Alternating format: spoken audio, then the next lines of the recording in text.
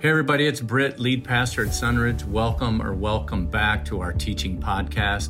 You know, we are on a mission here at Sunridge to help people find and follow Jesus. We believe in the good news that Jesus welcomes all regardless of how far you feel from God. That means we're a great starting point to explore Christianity or to sink your spiritual roots deep as a devoted Jesus follower. We want you to know that during COVID, we're holding one big service outdoors, and we'd love for you to join us whenever you can. And now, here's our teaching for this week. We hope it leads you to encounter the way of Jesus more fully. Hi, everybody. Welcome back. My name's Britt. If you don't know me, I'm one of the pastors here at Sunridge, and I'm going to let you know that this is probably the last pre-recording of a message that we'll be doing because we're moving back in our building on April 18th. Our service time is going to change to 10 o'clock, but we're going to have children's ministry and nursery and infants, and we're really excited about that, even though I'm personally going to miss our outside services. Have been absolutely beautiful outside, but we know that Temecula summer is coming, so we're ready to move in. We hope that you are as well.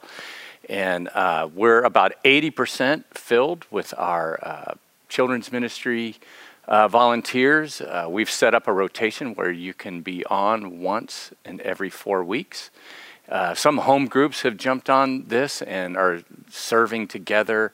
But if you haven't volunteered yet and you're just kind of sitting on the fence, now's the time to do it. Just like go to our website, sunridgechurch.org, and sign up. It's going to be super fun, and it's a once-a-month commitment.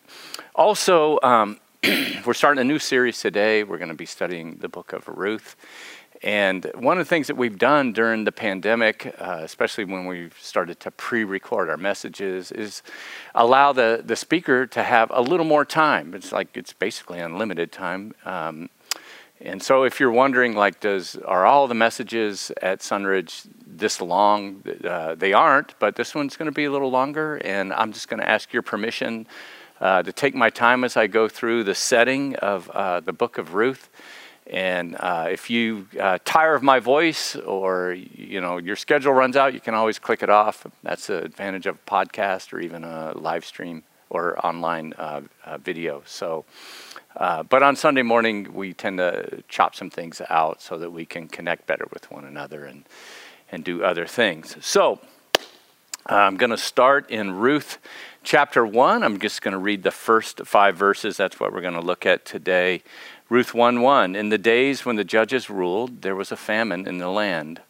And so a man from Bethlehem in Judah, together with his wife and 2 sons, went to live for a while in the country of Moab. The man's name was Elimelech, and his wife's name was Naomi, and the names of his 2 sons were Mahlon and Chilion. They were Ephrathites from Bethlehem, Judah, and they went to Moab and lived there. Now Elimelech, Naomi's husband, died, and she was left with her 2 sons. They married Moabite women, one named Orpah and the other Ruth. And after they had lived there about 10 years, both Mahlon and Chilion also died. And Naomi was left without her 2 sons and her husband.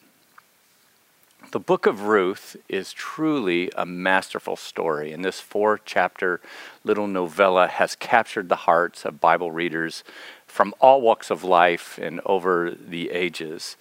And it's not just an easy read that gives us a break from some of the more difficult books in the Bible. There's something that's very normal about this book, but it's also extraordinary at the same time.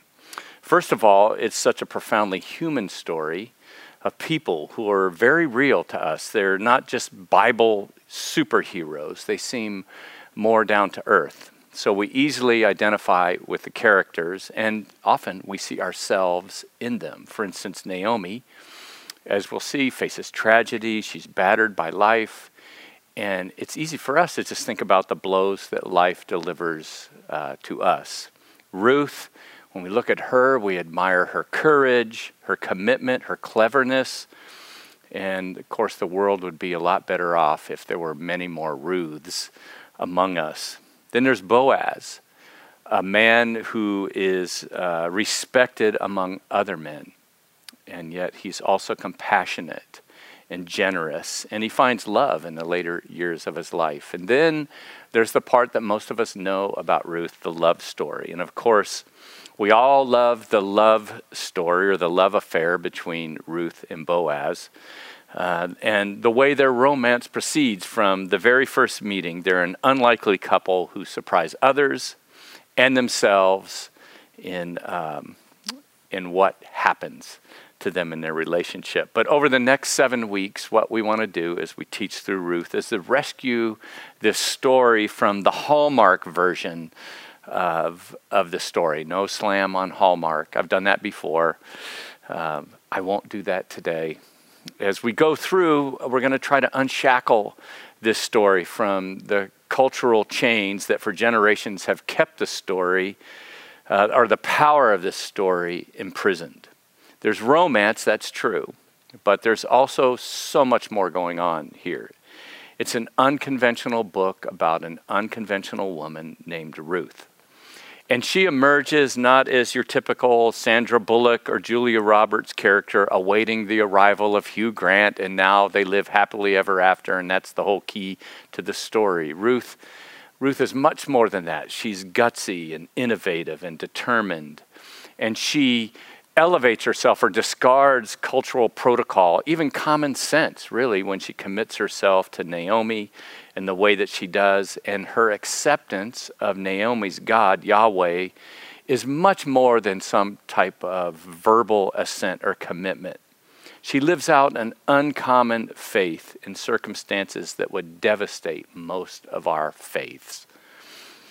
There's a reason this short little book has made its way into the canon of Scripture, because without Ruth, the story of Scripture would truly be incomplete. God is doing something here in these 4 chapters, and if we can grasp it, it has the potential to reveal something about Him that no other book does. And these 4 chapters will tell us so much about God, ourselves, and how to live as Jesus followers in a less than perfect world, and sometimes a world that is far from perfect. First of all, I want to look at the setting. And this is in your notes. The story occurs during the time of the judges. In verse 1 it says, in the days when the judges ruled. And it's called judges. They're called judges. When we hear that, we think of robes and gavels, but it really means ruler, and an unconventional kind of ruler, as we would normally think. When we see judge or judges in this context, this period, it's talking about specific people who hold the title, I guess, of judge, and then a time period as well. So let's look at the period in which this story occurs. If you took history through the lens of Israel, first of all, you would have creation. And then there's the patriarchal period, which you may know these names, Abraham, Isaac, and Jacob. They are kind of the fathers of the Hebrew people. And then they're taken into Egypt, and of course in slavery. And then there's the Exodus led by Moses and Joshua, and as they come into the land that God has promised them, we have the period of the judges. Following judges, there's what is known as the United Monarchy, and you may know these names, Saul and David and Solomon, David's son. They are, the entire nation is united under their rule and reign. And eventually, though, the kingdom divides, and there's a northern kingdom and a southern kingdom of the Hebrew people, and then eventually they are taken into captivity by the Persian Babylonian Empire. So the setting of this story is in Judges. So it's some time in between Joshua's death and the coronation of King Saul. But we later, when we get to the end of chapter 4, David is mentioned in the genealogy, King David, at the end, and that tells us that the story is being told sometime later. The author of Ruth is unknown, but it's kind of saying, like, the story is kind of like back in the day or once upon a time. That's the period in which Ruth lives. Then there's the people that are the judges. They're not kings or politically elected or even officially the leaders but they're just individuals that God used as kind of the man or the woman, as it is, for the time. And it's really fascinating. I've always been fascinated by the period of the judges and how they lead and how they emerge as the leader of the day. So that makes them super interesting to me, because they seem to have like a particular gift or skill that is needed for this period. They're all recognized as leaders politically, morally, militarily, spiritually, all the ways that a people who are not completely united can be led. You might even be familiar with some of the names, like Samson. He was a judge. Or there are lesser knowns, like Othniel or Ehud. Great story, by the way. Or Shamgar. That's a great name for your son. Moms, I'm sorry that I just did that to you. But man, how cool would it be to have a son named Shamgar after you read the story? I'll stop getting myself in trouble. Save your emails. And then even one of the judges is a woman, Deborah. And that's such a remarkable story. And that contributed to our understanding as the elders went through God's intention of women's roles, our study of 3 years, because Deborah is clearly recognized as the leader of the nation. She's even over the general of the army. And then there's Gideon. You might be familiar with that name. We did a series on that. I'd invite you to check it out in our archives, because it's likely that Ruth is occurring, this story, during the time that Gideon is the judge. And we know that there was an extreme famine during Gideon's time. And then the genealogy of chapter 4, like I mentioned at the end, indicates that Ruth is the great-grandmother of David. So on a timeline, this would all fit. The period of the judges and living in this time, it's a fearful time. It's not a well-organized society, so that means there's political unrest, there's international tensions, there's racism. It's a chaotic time, and so it's teeming with violent invasions, apostate religions, lawlessness, and even tribal civil wars. So, in a world like that, it's easy to fall through the cracks. Worse, it's, you're likely to be pillaged, your village, or enslaved, or forced into the sex trade, or, even just murdered, outright killed in battle. And to be vulnerable this time, everybody's vulnerable, but to be vulnerable particularly as a woman during this period without the protection that is provided by a man would be absolutely horrifying. You're extremely exposed and you would be helpless. That's the timeline that we're looking at when Ruth occurs. Now I'm going to switch gears and ask you, have you seen like a video or on the news of what's called a wave pool or a surf park?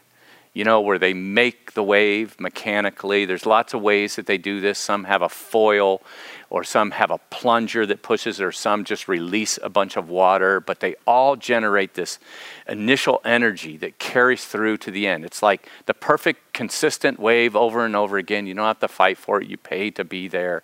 And it's on my bucket list to do as a surfer one day. The book of Ruth is kind of like a wave machine. All the energy of the story, like the starting of a wave in a surf park, is generated in these first 5 verses that we just read a few moments ago. And as we go through the story, you're going to see how all the movement goes back to the upheaval that all starts, this energy push that starts here in the first 5 verses. And the wave of the story pushes through the story throughout. And so you could look at it this way, and this is the way I've titled this introductory message on Ruth. It's kind of like cause and effect. You can see that. There's 2 questions then that we're going to address in kind of this first message on Ruth. Number 1 is, what are those energy driving factors? What is the cause of the entire story? And then secondly, what themes do they create? What waves carry through the story because of that initial energy? That's the effect, so cause and effect. So let's talk a little bit about those drivers of the story, or the cause. There's 2. Number 1 is famine. In Ruth 1:1, in the days when the judges ruled, the writer says that there was a famine in the land. Now, back then, similar to today, famine can be caused by weather. I mean, this is a region that is affected by a lack of rain and sometimes extreme heat. It could be caused by pestilence or poor planning or marauding tribes who steal all your grain or your livestock, like Gideon's story. And during Judges, this period, human beings are living on a razor's edge. And so, like today, famine drives migration. You know, people migrate for a better life, for education, for opportunity, but this migration is all about survival. And here we have families who are moving to different regions in search of food. It's kind of ironic that Bethlehem means house of bread, which is where this story starts off. And it tells you a little bit about how desperate this situation is. You have a Jewish family who's relocating from Bethlehem to Moab, a region that is east of the Jordan and the Dead Sea. And so they're not just going to a different culture, like this would be something fun to try for the kids. They are going to a land which is comprised of their arch enemies. It's a different religion. There are different values. And so it is foreign to them in every sense. And the famine is personal here. It's not a faceless tragedy in the story. We meet the family that is directly impacted by it. So a man from Bethlehem in Judah, together with his wife and 2 sons, went to live for a while in the country of Moab. The man's name was Elimelech, his wife's name was Naomi, and the names of his 2 sons were Mahlon and Chilion. So these people in the story, they're named. It's a man named Elimelech. He has a wife named Naomi, and they have sons, Mahlon and Chilion. And so the author's pulling us into the story by letting us see that these are real people. And there's another thing that makes the story personal as well. They were Ephrathites from Bethlehem, Judah, the writer says. And although we can't be certain, it's best to understand that Ephrathites is describing a clan of Israelites who descended from Ephrath, which was Caleb's wife, and they settled in Bethlehem. So in fact, at one time, Bethlehem is called Ephrath. Now, when the writer says that these are Ephrathites from Bethlehem, he's not saying the same thing twice, but he's making a distinction. Because you could be of the clan of Ephrath, but not reside in Bethlehem, the normal migration that would occur. But saying that Elimelech's family are Ephrathites from Bethlehem, the author is probably saying that these are aristocrats. They are one of the first families of Bethlehem. And this adds to the devastation that this family is going through. See, they are not the people that this happens to. And so this tells us how widespread the famine actually is, because it is reaching well-established and well-heeled families. Many of you can remember the recession of 2007, 2008, and then, of course, what we just went through with COVID. And I can remember in 08 and 09, some of the families that called Sunridge home. It was remarkable, some of the families that had to visit food banks in our town. Families that had never, ever experienced something like that. So that recession cut deep, and it just made that recession feel so much more real to us. And so here, the famine is hitting real people. They have names. They are neighbors. They are friends. They're co-workers. And the setting, which is in this tumultuous and vulnerable time, is now exacerbated and taken to a whole other level by the famine. And that's a catalyst to the story. It's the cause of everything that's happening. It's driving the story. The other driver is death, but more specifically, and this is number 2 in your notes, the men are wiped out. The way the story begins is typical for the day. And for most of the stories that we read in the Bible, it says the man's name was Elimelech, his wife's name was Naomi, the names of his sons were Mahlon and Chilion. They were Ephrathites from Bethlehem, Judah, and they went to Joab and they lived there. And that introduction to the story kind of gives you the impression that we're about to read a story about men. It's Elimelech and his sons, Mahlon and Chilion. But then a twist is introduced in verse 3. Now Elimelech, Naomi's husband, died, and she was left with their 2 sons. And then they married Moabite women, one named Orpah and the other Ruth. So even at this point, by verse 4, it's still kind of a conventional story. It's a tragedy, but it's conventional. But then it goes on, after they had lived there about 10 years, both Mahlon and Chilion also died. And Naomi was left without her 2 sons and her husband. So Elimelech dies, Naomi's husband, and then within 10 short years, their sons die. So within the first 5 verses of a 4-chapter book, all the men die. Now, anytime a woman is mentioned in the Bible, something unusual is happening, just like we just saw at the resurrection, all the women that are there. But when all the men are erased from the story, something extraordinary is happening. It's because, and here, Naomi's life without a man is described as left. Naomi was left without her 2 sons and a husband. And, that word left, we'll see much more about what that entirely means. But I think you get it, because many of you are listening to this message or watching online. You know what it feels like to be left if you were divorced, man or woman, or one of your husband or wife died, or maybe when your parents passed, or when you were sent out on your own and you just felt alone or out of work. You feel left behind, left without, as the NIV says. So all of us have felt at risk or vulnerable at some time, some of us more than others. But in biblical times, the 4 most vulnerable demographics were the widow, the orphan, the poor, and the alien. And Naomi and Ruth managed to hit the trifecta on those 4. They get 3 out of 4. And so in the reader's minds, at this time when the story is written, the story is over. Naomi and her daughters-in-law are done. That's true of the people who read the story, and it was certainly true in Naomi's mind and her daughter-in-law's. See, this is not an American book. It's not happening in 2021 in the Temecula Valley. There's no social safety net. This isn't just they're going to have a hard time and struggle, or life will be hard. In the male-dominated culture of Ruth's day, these 3 widowed, sonless women, they have no value. It's not just they don't have any food or a man in their life, they have no value. And so their story is over.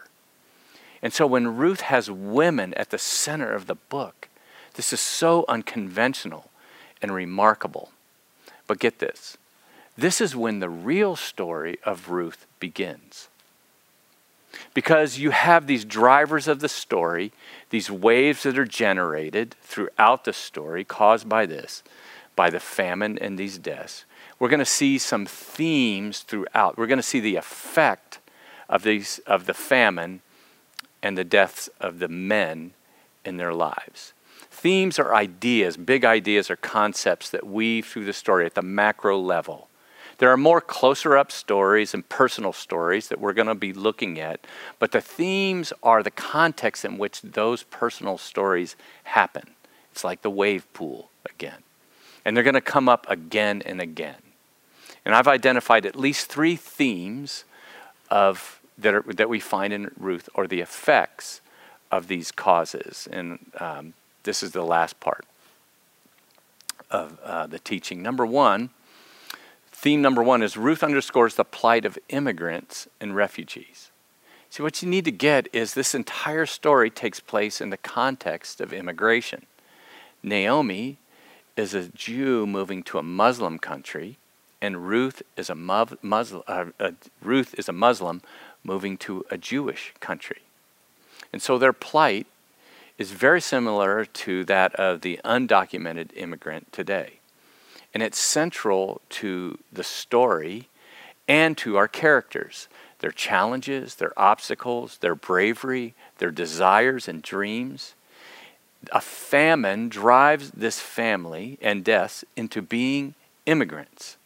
Now, researchers describe why people immigrate in push and pull terms. The push are the factors that drive people from their homeland.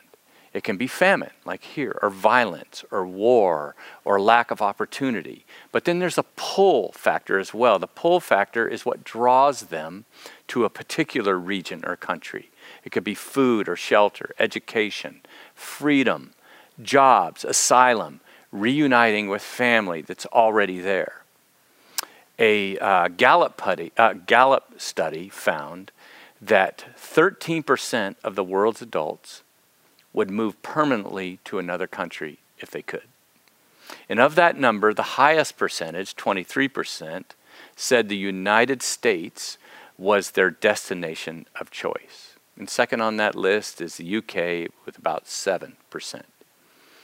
So this study dubbed America as the undisputed world's most desired nation for immigrants. Evidently, the American dream is a really big pull. Now, unless you're a Native American or your ancestors were forced here by African slave traders, we're all ancestors of people who chose to be immigrants and were pulled and probably pushed to this place that we call America. I just recently did Ancestry.com. I sent in my spit and I found out what my roots were. Some of it was no surprise, but I really wanted to have some Scottish and Irish in me, in particular Scottish, because my son-in-law, one of my son-in-laws was like 26% Scottish, and I just wanted to be like him. You know, I wanted to be able to wear a kilt, lift big rocks, and toss big wooden poles someday. But this idea of being an immigrant and that the stories happening in this context is a timely conversation for our day. And, you know, I realize that when we talk about refugees and immigrants today, it can be so overwhelming. There's so much going on in the world. It can be numbing. It can be dehumanizing. And even in many cases, I hear hostility directed at immigrants and refugees. I think part of it is because we're seeing the largest number of displaced people since World War II.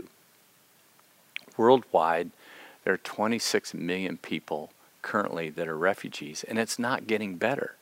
It has doubled, in fact, in the last 10 years. The largest refugee camp in the world is in Bangladesh. And between this complex of different camps, housing mainly the Rohingya people, who are an ethnic Muslim minority group that fled persecution or fleeing persecution in Myanmar, which is a predominantly Buddhist country in Southeast Asia. The atrocities there are horrific. And this network of camps currently house, can you take a stab at it? 880,000 people. And they have nowhere to go. Then there's what's happening at our border right now as I speak. We're having the largest influx in 20 years. And we know nobody can seem to fix it. No level of cruelty or even laissez-faire chaos has been able to solve it. And it's so politicized now, it seems even less likely to be fixed. If it was easy to fix, it would have been fixed or solved a long time ago. But those sheer numbers, when I say that to you, I know it's eliciting a response in you, as even when I read it, it's like, how can I wrap my brain around that? It's numbing, it's dehumanizing. But here's what Ruth does. Ruth rehumanizes immigrants for us. because we love Ruth and Naomi. And sometimes just knowing people in a people group, it changes your view of that group of people or that lifestyle. You may not change your perspective on it. You might not change your doctrinal position or your philosophical ideas about it, but it often changes the way we feel about it and the way we talk about it. It gives us compassion for people. And the fact that Ruth is an immigrant puts flesh, biblical flesh, on this word.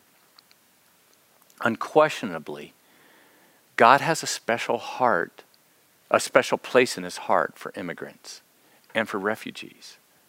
In Leviticus 19:33, it says, when a foreigner resides among you in your land, do not mistreat them. The foreigner residing among you must be treated as your native born. Love them as yourself, for you were foreigners in Egypt. I am the Lord your God. I mean, that's scripture right there. It says that we're to love them as ourselves, as our neighbor. And the reasoning behind it is that you were a foreigner too. As I mentioned, most of us are immigrants or come from immigrants.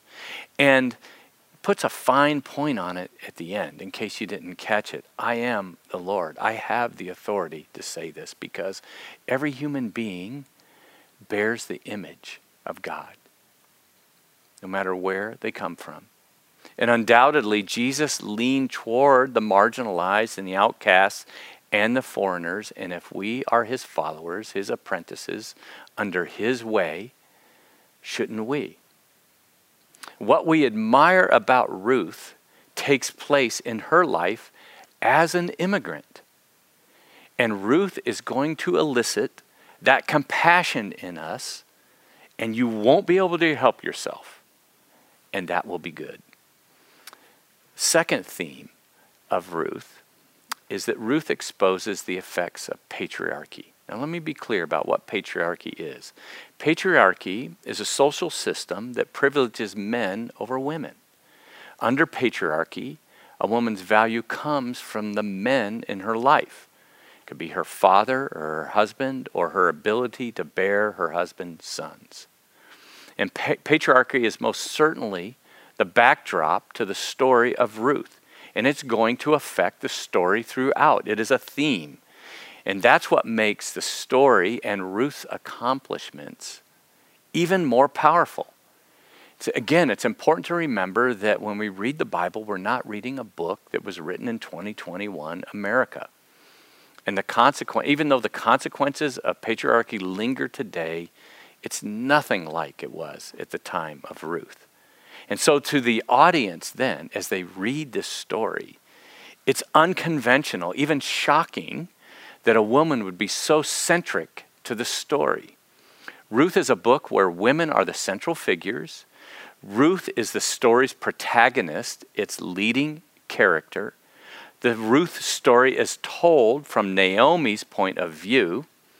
And the narrator writes of Naomi's husbands, her sons, her daughters-in-law, her losses, her God, her return to Bethlehem, her people, her relative, and the land that she's selling, all through the view of Naomi.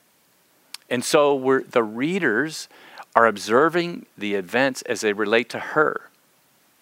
And we also even view God in this book through the eyes of a woman. In the story, Ruth is an Ezer. It's a word that we learned in our series called Half the Church, which you have not listened to that. You should listen to that in our archives. The actual Hebrew word, Ezer, is used to describe Eve as Adam's helper. But as we learned in Half the Church, that word means nothing close to the way that we describe Adam's helper or a helper suitable to Adam, nor is it ever used in the Bible in that way. An Ezer describes God's action on behalf of Israel. It's the most often used way the word is used in the Old Testament. And God, representing God, defending Israel, is not a lesser role. And Azer's most often used in a military context, in kind of like as a warrior. So in spite of the fact that Ruth lives in a day where she is an undervalued woman, she is a powerful force. She is an Azer in the life of her mother-in-law and eventually her husband, Boaz. The last theme that I want to point out is that Ruth reveals the loyal love of God in action. You know, it's easy, especially when you're a new Christian, or maybe this is me because I was younger when I became a Christian, to have kind of like a fairy tale God. That life is always perfect for good Christians. There's a word that appears 3 times in this book, the Hebrew word chesed, and in your note sheet it shows where it is used. So it's mentioned, that word is used 3 times in the book, but that concept is used throughout the story of Ruth. It simply means loyal love. And I'm going to dedicate one entire message just to that word. You know, we learn a lot about people in the Bible, but the Bible is always teaching us something about God as well. And Ruth is a story about the real world, where people suffer loss. They have nowhere to go, little options, and yet God shows up. God shows up with loyal love in the grittiness of life. His love is loyal. If you're not a Christian and you have all these concepts, and I would likely say misconceptions about what it means to be a Jesus follower, or what is required, you know, like this idea that you have to clean your act up to get right with God in some way, or to perform for God in order for God to love you. Nothing can be further from the truth. His love is loyal. And it doesn't matter how far you think you are from God. God's love is still loyal to you. And just like the story in the prodigal son, he's waiting like a father for that son, that child that has wandered off of their own volition. He's waiting for you apprehensively and looking on the horizon, waiting for you to return. So you should do it. In the story of Ruth, we see that God cares. He cares about widows like Naomi and Ruth, women whom loss has reduced to poverty and vulnerability at a whole other level. And not only that, but life has stripped away all the things that culture values, their dignity, their success, their sense of purpose. And the story of Ruth demonstrates not only that God cares about people, that the world is forgotten, but he also chooses to work through them. Ordinary people, invisible people, like Ruth, like Naomi, and even Boaz. So God is not just a God who comforts us or holds us or helps us to stand. You're going to see in this story that he chooses to use us, to represent him in the midst of our own vulnerability. We are all image bearers of our Creator. So to wrap this whole introduction up is just to say that there is a cause and effect in this story of Ruth. And there's a cause and effect that is taking place in our lives, in my life, your life, in the life of your family. Maybe you've already, as I've been talking, you've been able to identify with like some of the waves, the powerful waves that were generated in your life and in your situation. And you can see those things, those themes carrying through your story. And you can see how those drivers, those causes, are affecting your present day. It could be addiction in your family or your own addiction. It could be poverty or lack of education. Maybe you're listening and you're an immigrant or your parents were an immigrant.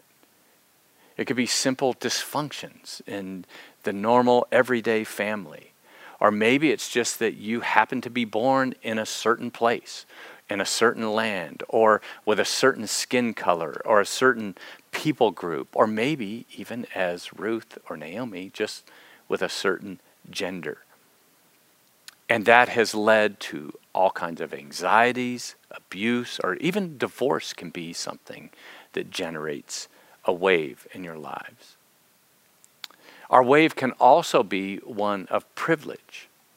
It can be generational wealth that's been handed down to us, or an education, or simply a functional family, or even just being born an American. What I want to say in closing is that God's loyal love is not erased by tragedy or circumstances, nor does it mean that if I'm privileged or everything is good in my life, that it means that God is more loyal to you or to me. Ironically, despite the calamities that happen in Bethlehem and Moab to Naomi and Ruth and their family and loved ones, God intervenes in the aftermath, we're going to see. But don't miss this. He was always there. I think one of the most precious promises in the Bible comes from Jesus when he says, I'm always with you, even to the end of the age.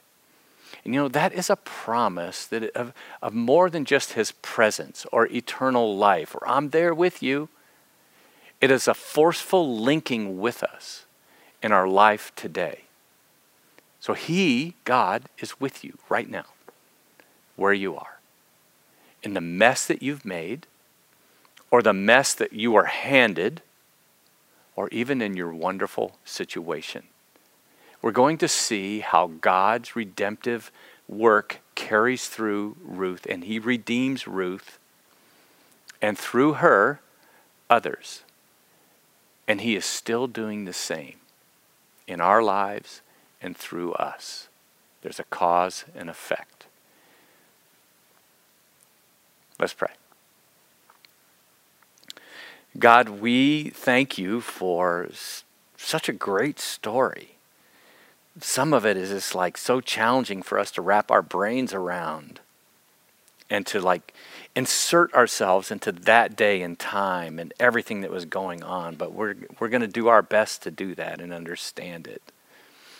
And we look forward to the things that you're going to teach us through the life of this immigrant, widowed, without sons woman named Ruth.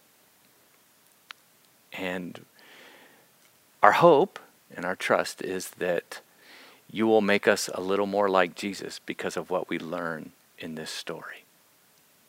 Amen. God bless you, Sunridge. We'll see you Sunday. Hey everybody, it's Britt again. Thanks for listening. If you need help with something, if you have a question, or you'd just like us to pray for you, you can reach us through email, info@sunridgechurch.org. Or if you'd like to know more about us, just go to our website, sunridgechurch.org, and you'll know what to do from there. We hope you'll listen in again next week. But in the meantime, wherever you go, deepen faith, bring hope, and live love.